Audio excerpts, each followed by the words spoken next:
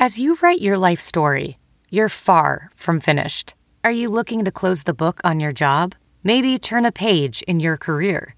Be continued at the Georgetown University School of Continuing Studies. Our professional master's degrees and certificates are designed to meet you where you are and take you where you want to go.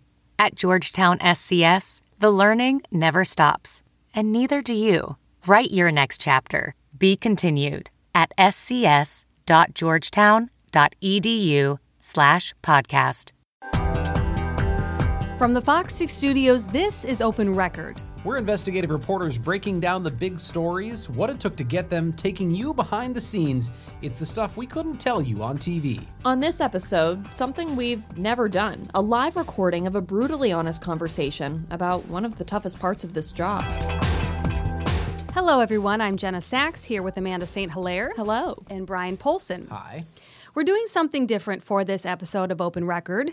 It started a few weeks ago when we got an email asking if we would speak to a group of students at the Milwaukee School of Engineering. That part's not unusual. We get speaking requests all the time. But this was for the class Death and Dying. And boy, is death and dying something we encounter repeatedly as journalists. So we asked MSOE if we could actually record this conversation and turn it into an on-the-road episode of the podcast. And they said yes. And we just came back from that recording. Great questions from the students. We've never really done anything like that before. And I think we all walked away having learned something just from that conversation and having to pick apart the stuff that we carry with us each day. I thought it was, frankly, the most eye-opening thing to me was just the fact that we could sit and talk about it forever, because you don't necessarily realize how much we encounter and talk about death and dying until you start talking about our jobs and go, wow, we cover a lot of death and grieving and encountering people at the worst moments of their lives. Right. And in our discussion, we talked about how we handle these stories, what we've seen people experiencing in their own lives, and how it has affected us, which I think you're right. It's not something we stop to think about all that often, but it's definitely something we encounter regularly, not something we really thought we would back in journalism school. I feel like anyone who watches the news is a consumer of news. This is a great topic, an interesting topic to listen to. I imagine you probably have your own questions as you listen, but as we said, the students had some great ones too. And this is a really interesting class because they're taking apart everything. So they're learning, how do we speak about death? Why does that matter? What are the different parts of our society where we're encountering death and we don't even realize it? So it made me want to take the class, hearing what they're going through and what they're learning here. And I think we're just grateful that we could be a part of that. With that, here's our conversation with MSOE students about death and dying. Welcome, everyone. Today, we are very excited to have with us three of the Fox 6 investigators. So we have Jenna Sachs, Brian Polson, and Amanda St. Hilaire here to talk about death in the media. So they will introduce themselves, talk a little bit about their experiences, and then a little bit later on, you'll be able to ask questions. Just know when you come up to ask questions, you got to come over and use the microphone. So, all right. Okay, thank you. I'm Brian Polson. I'm an investigative reporter here, and we're gonna each introduce ourselves to you and share an experience that we've had, which we have a lot of experiences in the news business with death and dying. It's unfortunately a reality of the news business is that we encounter it frequently. And I think we each have a little different perspective that we're going to present, because there are a lot of ways that we connect with death and dying. And for me, I've been in the news business now for more than 20-something years. I actually got a call from a fundraiser from my university the other day, and the person on the phone said, you've been in the news business 23 years. You must be ready to retire. And no, unfortunately, no. But I think back to my early days. I was in radio before I got into television, and this was the 1990s, early 90s, and it was before the internet. So we got a lot of our news from wire services that were printed out on dot matrix printers. Do you guys know what a dot matrix printer is?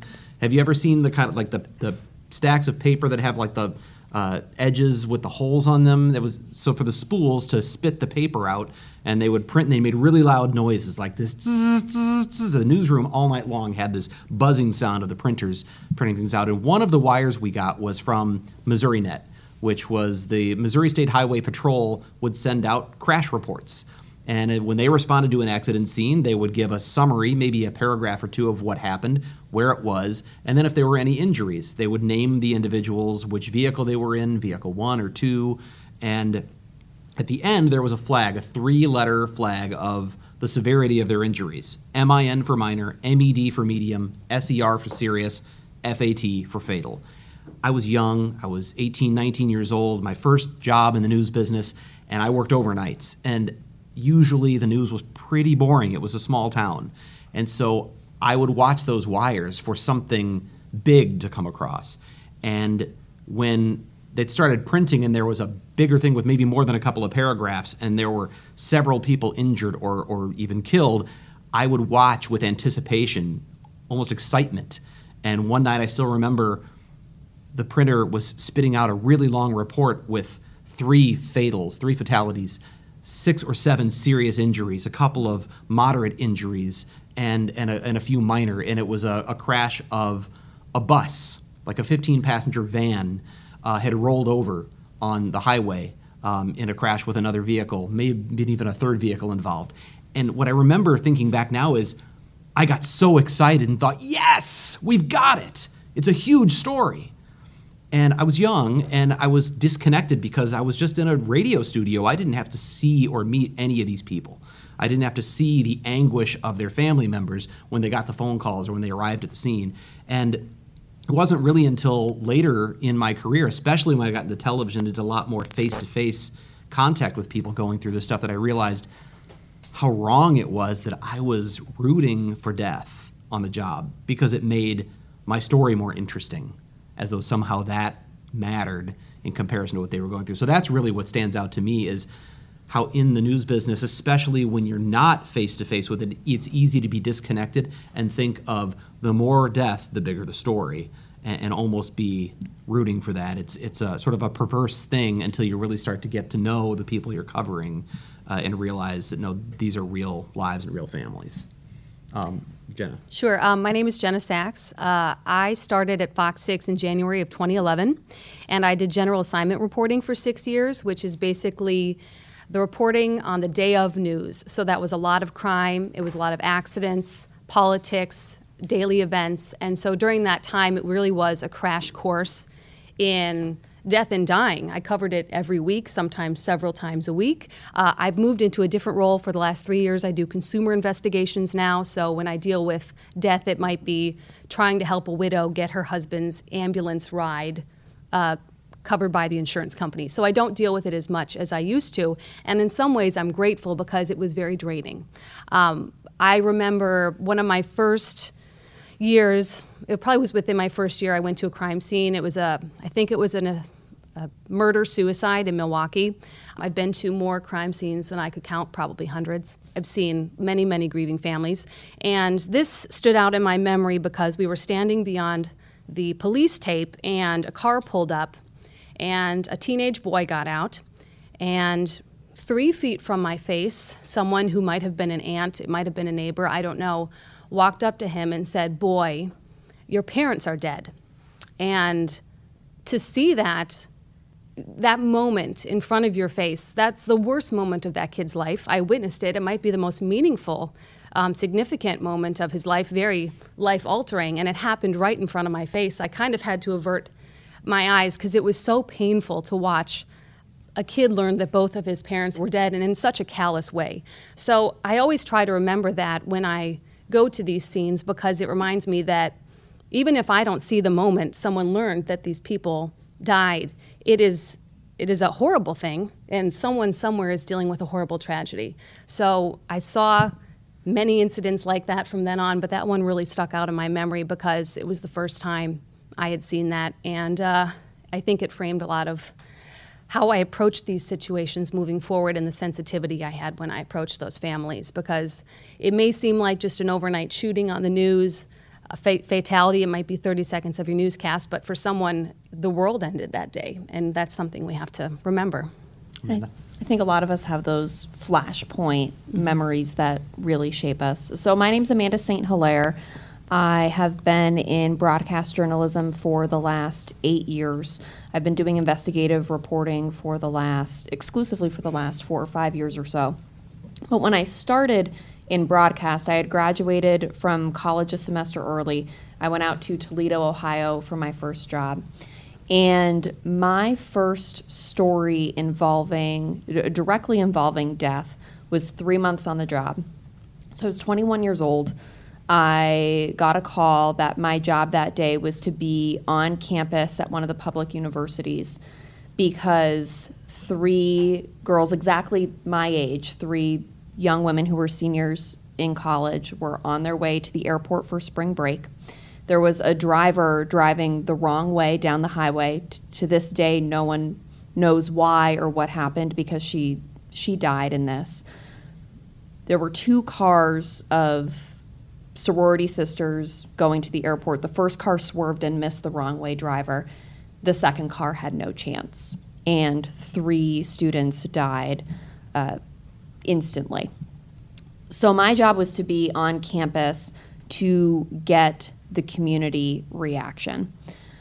So at this point, of course, I'm thinking these are people my age. It affects you in that way because you can relate, but you can't, right? So I had never lost anyone in that sense, but I could easily put myself in other people's shoes. But you can't deal with those feelings right at the moment. You can't go in a corner and cry. You can't sit there and process your own emotions because A, the story isn't about you and you can't make it about you. But B, your job is to document this and to give people a chance to participate in the telling of the story. So being on campus all day, there was such a mix of reactions. Some people were very eager to speak about their friends because they wanted to have say in the pictures that were shown, in the way that these young women were remembered. They wanted people to know that one was a swimmer and one was in choir, and this one had a smile that would light up the room, and it was cathartic almost. Some other people, these were very private moments of grief. So you're standing there covering the service and you're debating, do I show this moment where this person just breaks down sobbing? It captures what's happening, but this is someone experiencing something really profound, and how do they feel about that? And what's the impact of capturing that? Some people were not happy that I was there. I think that day I got called a vulture. I got screamed at. There was one person who, because I looked so young, because I was young, called our station and accused them of recruiting people to go in and pretend to be students in order to get the story. So there was a lot that was going on, and you have to be tapped into your emotions enough to accurately and with emotion tell the story, but you have to be separated from them enough in order to be able to do your job. So I remember going home, and because everything had kind of had to be set aside during that day, I went home and the first thing I did was I threw up. Just everything kind of came to the surface, and that really, like Jenna said, framed a lot of the ways I approach situations. And even now I look back from a different perspective because I'm a mother now. And I think about down the road, if that were my daughter, how would I want things to be handled? And so even from a different perspective now, I think there were some things I would have done differently. And so we never really stop second guessing ourselves or going over everything we did that day to say, did we do the right thing? Did we do the ethical thing? And there isn't always an easy answer to that. Well, I think that's a good segue into when we were invited here by your professor. She mentioned something. She used a term that has long been associated with the news business, and I think especially the television news business. If it bleeds, it leads. Have anybody heard that phrase before? If it bleeds, okay, raise your hand. If it bleeds, it leads. It's an old saying that essentially means if there's an event that involves blood or guts or gore or death, lead the newscast with it, because that's the way to get ratings. That's the way to get people to watch. And I was thinking about bringing that up here because as I was thinking about that, I just happened to Google if it bleeds, it leads. I was curious what would come up. And sure enough, one of the top hits was from, of all things, an article or column, I'm not sure which, in Psychology Today. really interesting that that's what I would find. And here's what it says. News is a money-making industry, one that doesn't always make the goal to report the facts accurately. Before we've even gotten any further, I read that. I showed it to Amanda, and our first thought is, are you kidding? What kind of assumption is that? Of course our goal is to report the facts accurately, but that's the perception. Gone are the days of tuning in to be informed straightforwardly about local and national issues. In truth, watching the news can be a psychologically risky pursuit which could undermine your mental and physical health. Now, I won't argue with that. The next one. Fear-based news stories prey on the anxieties we all have and then hold us hostage. It's actually the following paragraph that I really wanted to zero in on. In previous decades, the journalistic mission was to report the news as it actually happened with fairness, balance, and integrity. However, capitalistic motives associated with journalism have forced much of today's television news to look to the spectacular, the stirring, and the controversial as news stories. It's no longer a race to break the story first or get the facts right. Instead, it's to acquire good ratings in order to get advertisers so that profits soar. And that's when they bring up the term, it bleeds, it leads. I bring that up because I think the common belief is that we cover death and dying because our bosses say, sell more papers, sell more ads, get out there and cover the dead people. And I've worked in this news business for a long time, and never once have I had a boss who sent me to a story because it was going to get more ratings or was going to get more viewers. I do think there's a legitimate debate and discussion to have, though, over is there truth to if it bleeds, it leads. I don't think the motives that are associated with it are just simply because that's what gets ratings. It might be true in some cases, but the question is, why do we do it? Why do we cover so much crime and death? And I think that's something that's certainly open for discussion. Jenna and I were talking about it on the way down here. Right. Well, I think there's a balance that's going on in the newsroom between information that the community needs to know, information that's breaking, and we're always trying to tell what's happening immediately as fast as we can. We're trying to get on air with the latest information. So a lot of times that leads to a breaking news culture where we've always got something big and something new on the newscast. But I will tell you, if you took a poll of TV reporters in Milwaukee, I think it's fair to say most would say they would rather not cover so much, and maybe they do think we cover too much violence. But I will tell you, in certain segments of our community where there are more violent incidents, they expect those stories to be on the news. They rely on us to have that information for them so they can find out what happened on the next block over. But yeah, we could have a big debate about whether folks in Muskego need to hear about that every day. And another point is, a lot of times in the newsrooms, if we don't cover something, people will call us and say, why wasn't the death of my loved one as important as the one you're reporting on right now?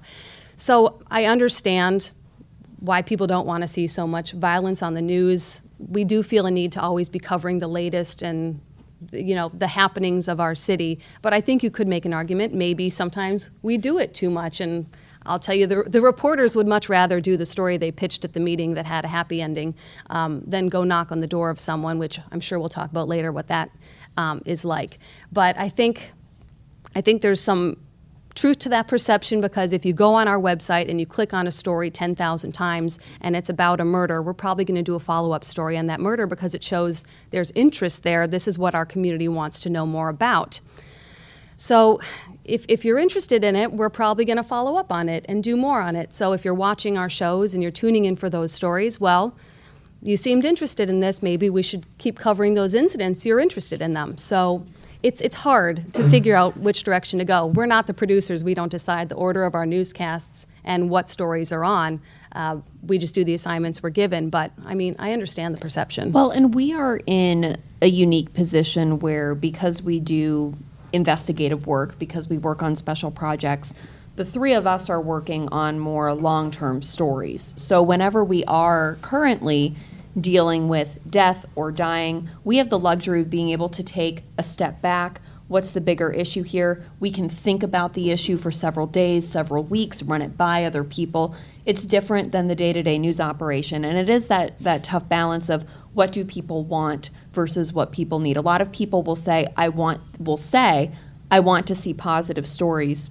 When you look at what people click on and what they are searching on their computers whenever the Google search results come out, it usually paints a different picture. And now with social media and with algorithms, sometimes too, it's very easy to get in a bit of a silo where you might think, oh, they're only covering this, this, and this, but it's because you're only seeing what the algorithm is showing, and it's showing what other people are clicking on, and then there's all this other content that's getting pushed out but isn't getting seen, and it becomes a little bit of a cycle. And as we were on the way down here, I have a little bit of a different perspective to toss into this, which is, but before I answer that, I'm going to point out that I don't know if you guys got this in journalism school, when I was in journalism school, we talked about what is news. What makes something a news story? And there are some basic things like, is it timely? If it happened 2 years ago, that's not necessarily news unless there's a new development. Is it local? Proximity is a big factor. Did it happen here or did it happen way over there? If it happened in LA today, I really don't care unless it's important enough for us to talk about here. And that leads us to another one, impact. What is the impact? How big of an impact? How many people are impacted? Does it impact one person? Does it affect thousands and thousands of people? So for instance, if there's a disease outbreak that could affect all of us, that's timely, it's local, and it's hugely impactful. If there was a murder in a particular neighborhood, there's huge impact on that family, on that neighborhood. Does it necessarily impact me in, another community 30 or 40 miles away? Well, not necessarily. Am I interested? Maybe. Conflict is another factor. If there's conflict, well, murder certainly involves conflict. Conflict is definitely newsworthy. There's a lot of these factors that we consider in is something a news story. But I think, having been in this business a long time, and this is a criticism of my industry, so, for all the news bosses listening, I'm sorry, it's just my observation in all these years of doing it. I think we do a lot of crime coverage because it's easy, because we have scanners, and we hear what's going on. Lights and sirens, police are going that way, we should go too. That's a ready-made, timely, breaking news story. And we love to say we're covering breaking news. Breaking. How many times have you seen breaking news? Does breaking news, the phrase, even mean anything to you anymore? When you hear something's breaking news, do you get all excited? Or do you figure that's just another... some shoulder shrugs. It's just a phrase that's used. But it's easy, so we go to it. And the stuff that we do as investigative reporters is not necessarily easy because oftentimes it involves research. It involves the time to get a hold of the right people, to try to talk them into telling their stories on camera, getting the documents that support what they're saying or what we want to know. So doing impactful journalism is hard. And but covering crime and press releases is something we have to do. It's not only easy, it is still also something we have to do. We have a responsibility to cover it. Right, but on that note, it's not always easy for the reporter who's going to the scene. Correct. It is when you initially get there and you're getting on air quick and you need to tell people what's going on. You can do that based on observation. The process of pursuing the story after that is pretty challenging. Yeah, and to be clear, I mean easy in terms of a story selection. The story comes to you. We heard it on the scanner. We have a location. It's happening now. Go. Right. And we know it's something there's conflict involved because there was some sort of violence, so we go. But yeah, that's a good segue for you to talk about. For the reporter going to cover the story, it's anything but easy. Because the fact is, it's coming out now that a lot of journalists, not just the ones in war zones, but covering day-to-day local news, have PTSD because you're seeing so much. You're at those crime scenes. You're seeing bodies. You're seeing the anguish of families. Right. I wouldn't go that far for myself, but I will say it did get difficult at certain points to keep covering stories because they were so draining. But I will talk about the knock on the door. I mentioned that earlier. It's really hard when you go to the house of someone who's just lost a loved one and find out if they want to contribute to the report you're putting on the air. I always felt I had an obligation to inform that family that I was doing a story about their son or their wife, and it was going to be on at this time. And I wanted to know if they wanted any input on what we said about that person and how the story was crafted. And I felt like it could be more painful for someone to turn on the news and see their loved one's face and think, that reporter didn't even contact me and ask me what I think about this. And that's kind of the mindset I took going into those situations. And people assume that they always slam the door in our face. And sometimes, yes, that does happen. We try to be respectful and we try to retreat as quickly as possible. But it also happens where people open the door and they say, thank you so much for coming. This person mattered to me, and I want to tell you and everybody why this death matters and how it's impacting us. And sometimes they want us to learn something from it. I've covered horrible stories where a child has run into the street and been hit by a car, and the mother just wants people to know, hey, this can happen. Watch out for your kids. I'm not saying anyone's to blame, but sometimes there's a lesson they want people to learn.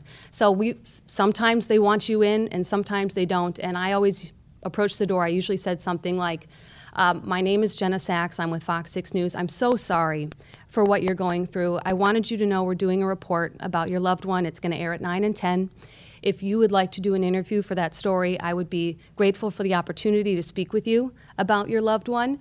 If you don't want to, absolutely, I understand, we'll leave.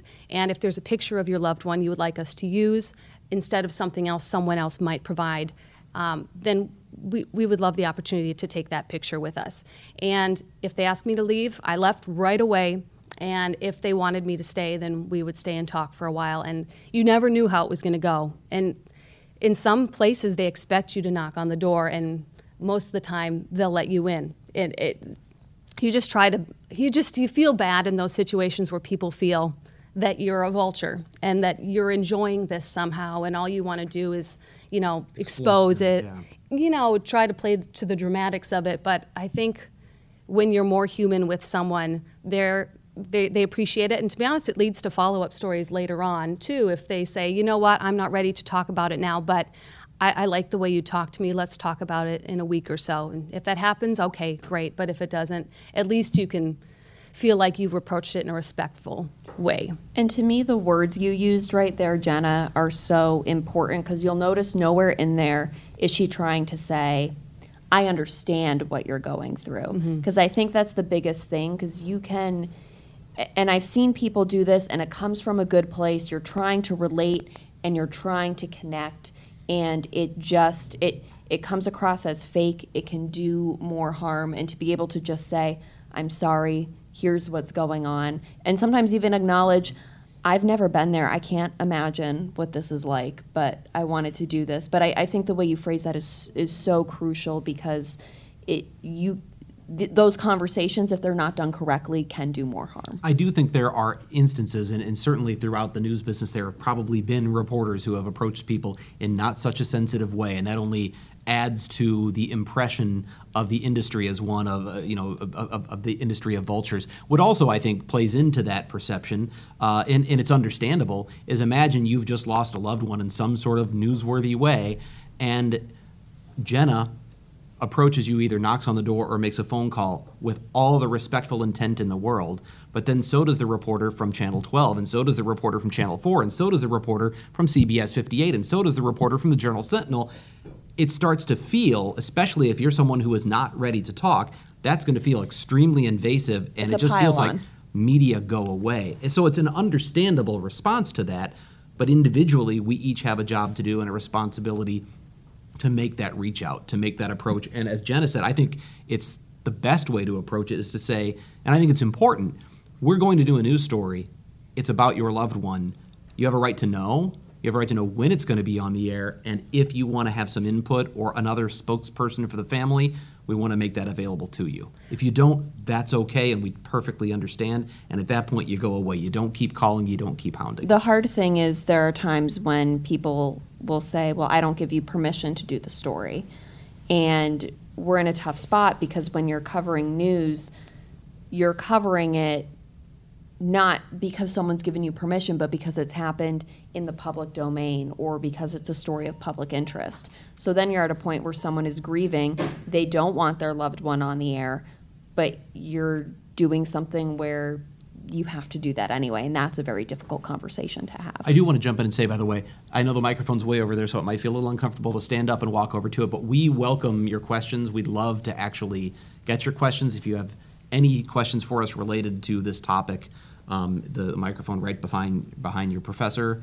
And also, Lauren, if you have any questions, feel free to send them, or shoot them our way here. I have to say, it's a good thing the microphone's not actually sitting in front of me, because I'd be up there like putting my input in with your conversation. Yeah.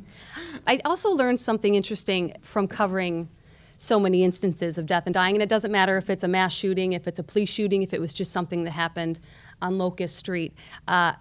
People deal with grief in all sorts of different ways. And I've seen people who were stunned. I've seen people who were broken down. I've seen people who were very confused. I once had a woman who was laughing uncontrollably. And it's interesting sometimes because we'll interview them, and I had a woman who was laughing throughout the interview because she couldn't process the emotions. I knew that from being there with her, that she couldn't understand and handle what was happening in that moment. So we chose sound bites in a way that were sensitive to what she was going through. I didn't want her to come across as someone who didn't care in our interview. I think sometimes people might see an interview on the news and they'll say, that guy doesn't seem to care all that much that his loved one is gone. And I think it's just important to note that everybody processes it differently, and maybe we shouldn't jump to conclusions about how someone is responding in that moment, because everybody reacts in a different way, and you never know how you're going to react in that moment. I don't know what I would do. I'd probably be stunned and in denial. Well, and you said it changes over time, too, because there are some people who initially would want to talk to no one, maybe no one other than family, maybe no one other than law enforcement responding, or maybe no one at all. But because of what we do, if there is some sort of call for action or change or investigation to be done, oftentimes those people really do want to open up to us, because telling their loved one's story, as painful as it may be, might be the thing that prompts change so that the same thing doesn't happen to others. Maybe whether that's a story about drunk driving or a story about some other societal ill that could be fixed. People are willing to tell really painful stories, and sometimes that doesn't happen until weeks later, maybe months later, in some cases even years later.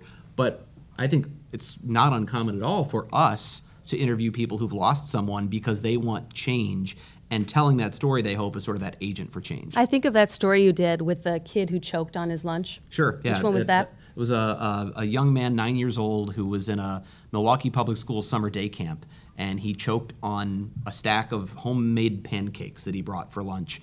And it turned out there was no one in that cafeteria or no one working that day who'd been trained in CPR or the Heimlich maneuver. And so the father, who was still grieving many months later, had a very hard time telling his son's story, but he and his wife felt so strongly that something more needed to be done. They want instructors, teachers, anyone who's at a camp like that or in school to be trained and knowledgeable in CPR. So he told a story that he probably didn't want anyone, or he didn't want to have to go through the process of telling to anyone, certainly not in front of a television camera, but he told that story because he wanted to affect change. And it did, in fact, get at least one state lawmaker involved in pushing toward legislation. That's still a process that's ongoing, but that's I think we run across that all the time. Mm-hmm. Does anyone have any questions?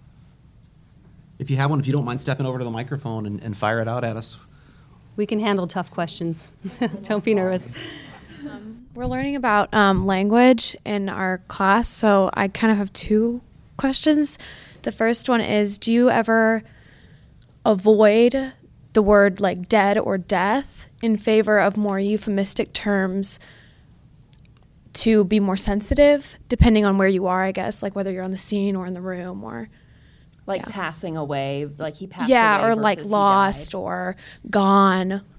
I don't think newscasts tend to shy away from the word die or death. It depends on how quickly we're going through a story, or whether we have more time to invest in the storytelling side of it. If we're interviewing a family and it's a sensitive story that we're telling, we're trying to be sensitive to them, I think we use the words like passed away or those phrases rather than saying dead or die.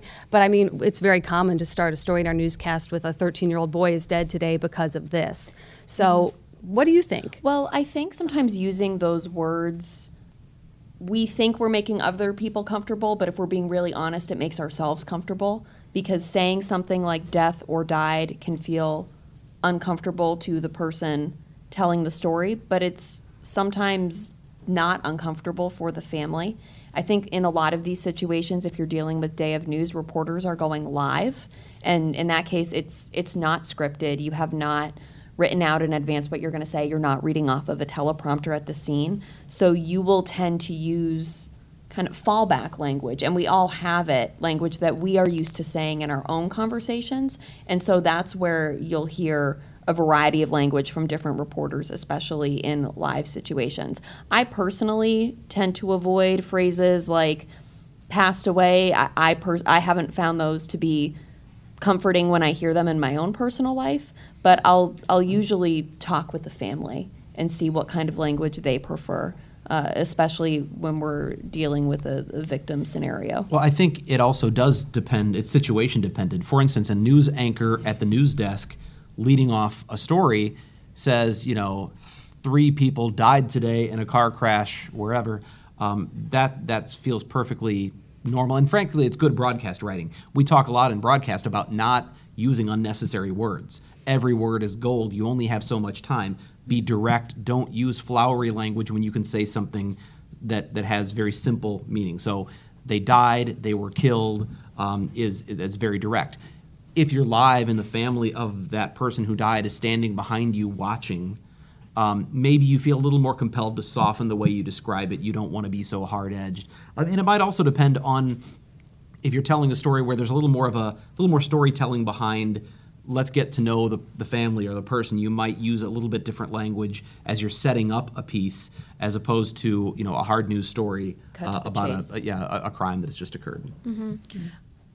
Thanks. And then my other question is, I know we already touched on it a little bit on this question's for Jenna or all of you, but because Jenna had talked about doing day of and how that can sometimes be harder, death and dying can sometimes be a stigma, and it's also can be really hard.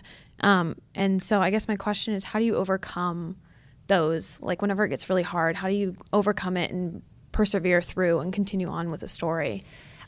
Some days it was harder than others. I will say that after a while, you have to learn how to go home and hang up your Fox 6 jacket and try to put it back and out of your mind, because it's just not a healthy headspace to live in all the time. It's not that I didn't care about those people when I was with them, and I do care, but I can't live in that space all the time. And there were weeks where I felt like I just covered it every day because there were follow-up stories. But it takes a toll. I will say, after I had kids, I had a lot harder time going to stories where children died. I think my first week back from maternity leave, I got sent to a fire where an infant died. And then a couple weeks later, I was sent to an incident where a toddler drowned in an above-ground pool. And those were harder for me to separate because being a mom was so new and those emotions were so fresh for me that it was hard to separate the two compared to how it used to be. But I think, I wouldn't say I have PTSD, but I think it's definitely changed me as a person. I think I'm a different person because of those experiences I've had. I value things more than I maybe would have before. I'm also the kind of parent that's a little more paranoid than other people, because someone might say, well, I don't know anyone who's had that experience happen to their child, and I'll think to myself, well, I know 10 people that's happened to, and I know it makes the news because it's rare, but to me it doesn't feel rare because I've sat in those living rooms and I've talked to those families. So I'm very nervous about the little things like getting my 3 kids into daycare in the morning, just getting them safely in the building without anybody running into the street. So I do have these worst case scenarios playing in my head a lot. Sometimes I just tell myself, it's going to be okay, but it's definitely shaped me, especially since I became a parent and I'm worried about keeping these 3 little people alive every day. You know the worst case scenario for every scenario. I do, and I've seen it, and it makes a difference. It wasn't just something on the news and you read that story and you go, oh, how terrible. I actually sat there and I went through the photo albums with the family, and I know a lot about those people. So it is hard to separate, but at some point I did learn to hang up my jacket and try to just put it out of my head when I went home. I think police officers have to do something similar, which they see much worse. Yeah. Thank you. Yeah, thank you guys. I was just wondering, so like you guys are very much exposed to death a lot, and you said how you have to separate that kind of like, just because it's not healthy to be in that headspace all the time. And I was wondering, like, how do you find in, like, say, your personal life, does that make you more comfortable, like, or you're more so used to talking about death like that in your personal life, you find like other people are like, whoa, you're way too comfortable about this, and the conversation, the topic is, for you, it's so normal, and then for people in your life. Yeah. I think we're all very open in general because you have to be. We're in a position where we are asking people tough questions, direct questions. Jenna, you say this all the time. We are with people on probably the worst days and the worst moments of their lives and asking them questions about it through it. So I think, generally speaking, and I can't speak for every journalist, but I know for us, we are all we're very verbal people. We work in TV news in general, but we're all very open, and I think we're connected with those emotions, and we're able to share those. And I know we share it in our own space, and I'm sure our spouses would say that we talk about this stuff a lot too, because sometimes the only way through it is to talk it out so that you can hang up your Fox 6 jacket, so that you can decompress. But I know other people who the way they deal with it is to just not talk about it, not acknowledge it. Everybody's different, but the three of us, I think, are relatively open when it comes to those conversations. I've done this a long time, and one thing that has stood out to me is people will often assume that I'm thinking about it a lot more than I am, because they know what I've covered and they've seen what I've covered, and they know I was right there, and they'll ask me a lot of questions. And really, I'm sure this is true of police officers, I'm sure it's true of EMTs, emergency room physicians, is that you do compartmentalize. You take, it's not that it doesn't affect us, and I'm a very empathetic person. I mean, I probably will cry watching Frozen 2, but so it's not that we don't feel, but sometimes you have to set aside what you're doing for your job, and you go home and you think about it. I sometimes I've come home from stories and just hug the kids a little harder, but you get back to your life routine, and I think you try to keep the things separate. People probably ask me more about my stories than I volunteer to talk about, because they want to know more. I go to a party or a family gathering or something. Hey, tell me about that story I saw, and they want to know more. So it's not necessarily as though I'll walk in and just start blathering all the details of the graphic crime scene I was at. But you're not uncomfortable answering the questions. No, certainly not. I mean, I think that's what we do for a living, so we're more than happy to talk about it, maybe more so than most people. A common problem for, I think, any reporter who covers this stuff regularly is maybe we'll go to an office Christmas party for our spouse, and someone will say, "Oh, what did you do this week?" Or "What did you do today?" Wah, and wah. Sometimes you find a way around what you actually did or what you actually were talking about, and sometimes you share what you actually did and you realize that maybe you shouldn't have. You're trying to judge the company you're in and whether they seem like they would be open to hearing about what you actually were doing versus not, and sometimes you find out too late. I'm always afraid people will be disappointed when they find out, well, what did you do this week?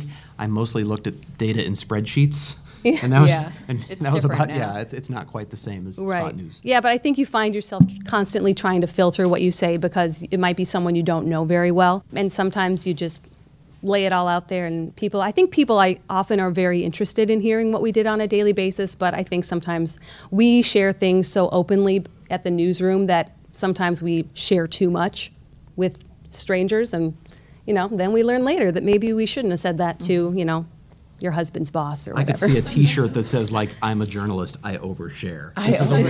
This is true. Thank you for the question.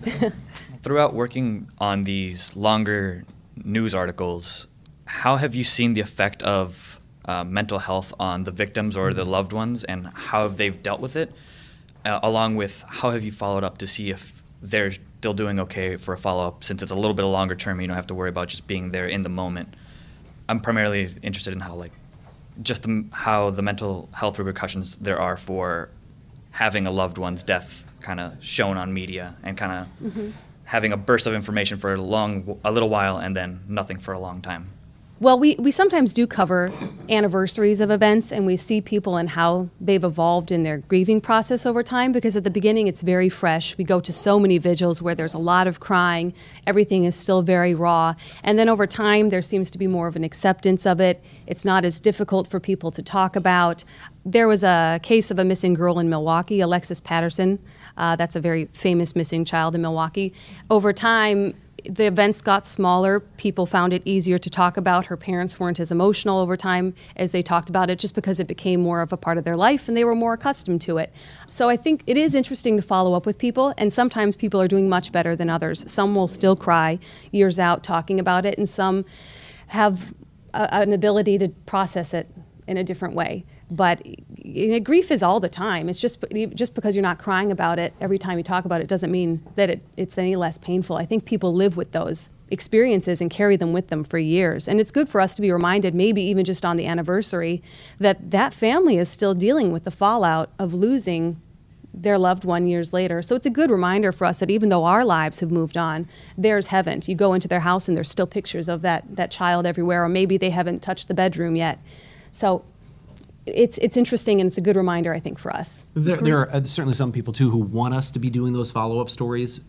And sometimes there is a legitimate reason, a news hook that gives us a reason to do the follow-up beyond the anniversary. There might be some event or some change that they're calling for. I think of the drunk driving stories that I've recently worked on, where there was one mother in particular who is determined to change the laws, and so she wants to keep seeing these follow-up stories. There are other times, though, where someone will reach out and say, hey, could you do this story or that about my loved one, because they just want people to remember, and maybe there's not really a particularly newsworthy event connected to that, and but you understand that they don't want their loved one to be forgotten. They don't want their death to be forgotten. And sometimes the news coverage is a thing that sort of reminds everyone that, hey, this person still matters and still meant something. Someone once told me that grief starts as an intruder and becomes a companion. And I think we see that as we follow our stories. I think social media's taken the mental health of people involved with that to a really interesting and sometimes really problematic level, because as a society we typically want to assign blame to something, and that usually happens through comments on Facebook or tweets. So I know some people who have talked to us about their loved one's death. I interviewed a mother once whose child ran out into the street and died, and this was 2012, 2013, so social media was a thing. And everything suddenly lighting up with comments about how she should have been watching her child better and what a bad mom she was. And I was shocked. In hindsight, I shouldn't have been, but I just remember thinking, I hope she doesn't read these comments, and I'm not telling her about them. And so I think that has taken the mental health aspect to a really interesting level. Producer Sarah, executive producer Sarah, how are we doing on time here? We have a couple minutes? Wrap it up. Okay, so we appreciate your questions and listening to us. I think this is a very interesting class that you have here, because it's a topic that a lot of people don't talk about. If they're not in the news business or they're not in a class like this, I think death and dying is something we often try to avoid talking about, and yet it's maybe one of the most impactful things that will ever touch any of our lives. Certainly it affects our jobs on a nearly daily basis. Hopefully, if anything else, at least from my point of view, I hope you come away with this understanding that if it bleeds, it leads is not something, it's not a mantra we have on the wall. It's not something that we set out to do because more people are going to watch and it's going to make us lots of money. There are sometimes reasons good and sometimes reasons that are not so good that we may cover crime and violence, but in the end, we as journalists approach death and dying as something that's very meaningful, very important, very impactful, and we try to do it as sensitively as we can. And we try to self-evaluate. We're human beings. There are times when we make mistakes, and there are times when we are coming at something from one place and then we become educated on a different way we could have approached it. So I think in a lot of cases there are a lot of us who should probably be taking this class. We're not perfect, but we're trying. Yeah. And criticism is warranted. We understand it, and we just try to, explain where we're coming from. And maybe if you don't want to see so much of that on the news, maybe you can write in, tell them you don't want to. Or click on the stories that do not involve that as well. That's right. Well, thank you all so much. This was really a treat. To get your perspective, and really eye-opening. I hate teaching right from the textbook that says, if it bleeds, it leads, right? And I really, really appreciate your perspective. And you touched on so many things that we are going to be covering, as well as things that we have already covered. And that's just really great. I'll be able to refer back to the things that you said. So thank you so much. Thank you. I really appreciate it. Okay, so what did you guys think of that whole experience? We didn't seem to lose too many of the students in there. I didn't see anyone nodding off. They seemed like they were engaged and listening. No one was drooling on the desk or anything like that. No, it seemed like they were engaged. It also made me think about, their questions were insightful. So, when we're talking about what kind of words do we use, do we try to soften it by saying passed away instead of death or dead? And what is the right way to do that? Is there a right way to do that? There are so many things that I think we're just used to doing, and it's a good practice to go back and wonder, okay, but is that the best way to do things? And sometimes these speaking engagement, these Q&As can really trigger that thought process. Right. A little self-reflection is not a bad thing. And I think that we can all handle criticism of the industry. We could dole out criticism ourselves. I think there's a lot of debate that can be had here about what we're covering and what we're not covering at the station and what that balance is. And I think we could talk for days about this with all of our coworkers, and everybody would have very different opinions. It made me think this was an engineering school and it was a psychology class, but this could very well be, and probably ought to be, the kind of at least one class conversation that journalism students should be having. I think everyone in the field should be discussing this, because how we approach death and dying, how we approach grieving families, what we cover and what we don't cover, those are critical aspects of what we do, and yet how often do we actually sit back and have these conversations? Well, that's it for this episode of Open Record. Thanks for listening. We'd also like to thank the people behind the scenes making the podcast happen, producer Pete, Dave Machuda, and executive producer Sarah Smith. Thanks, Sarah.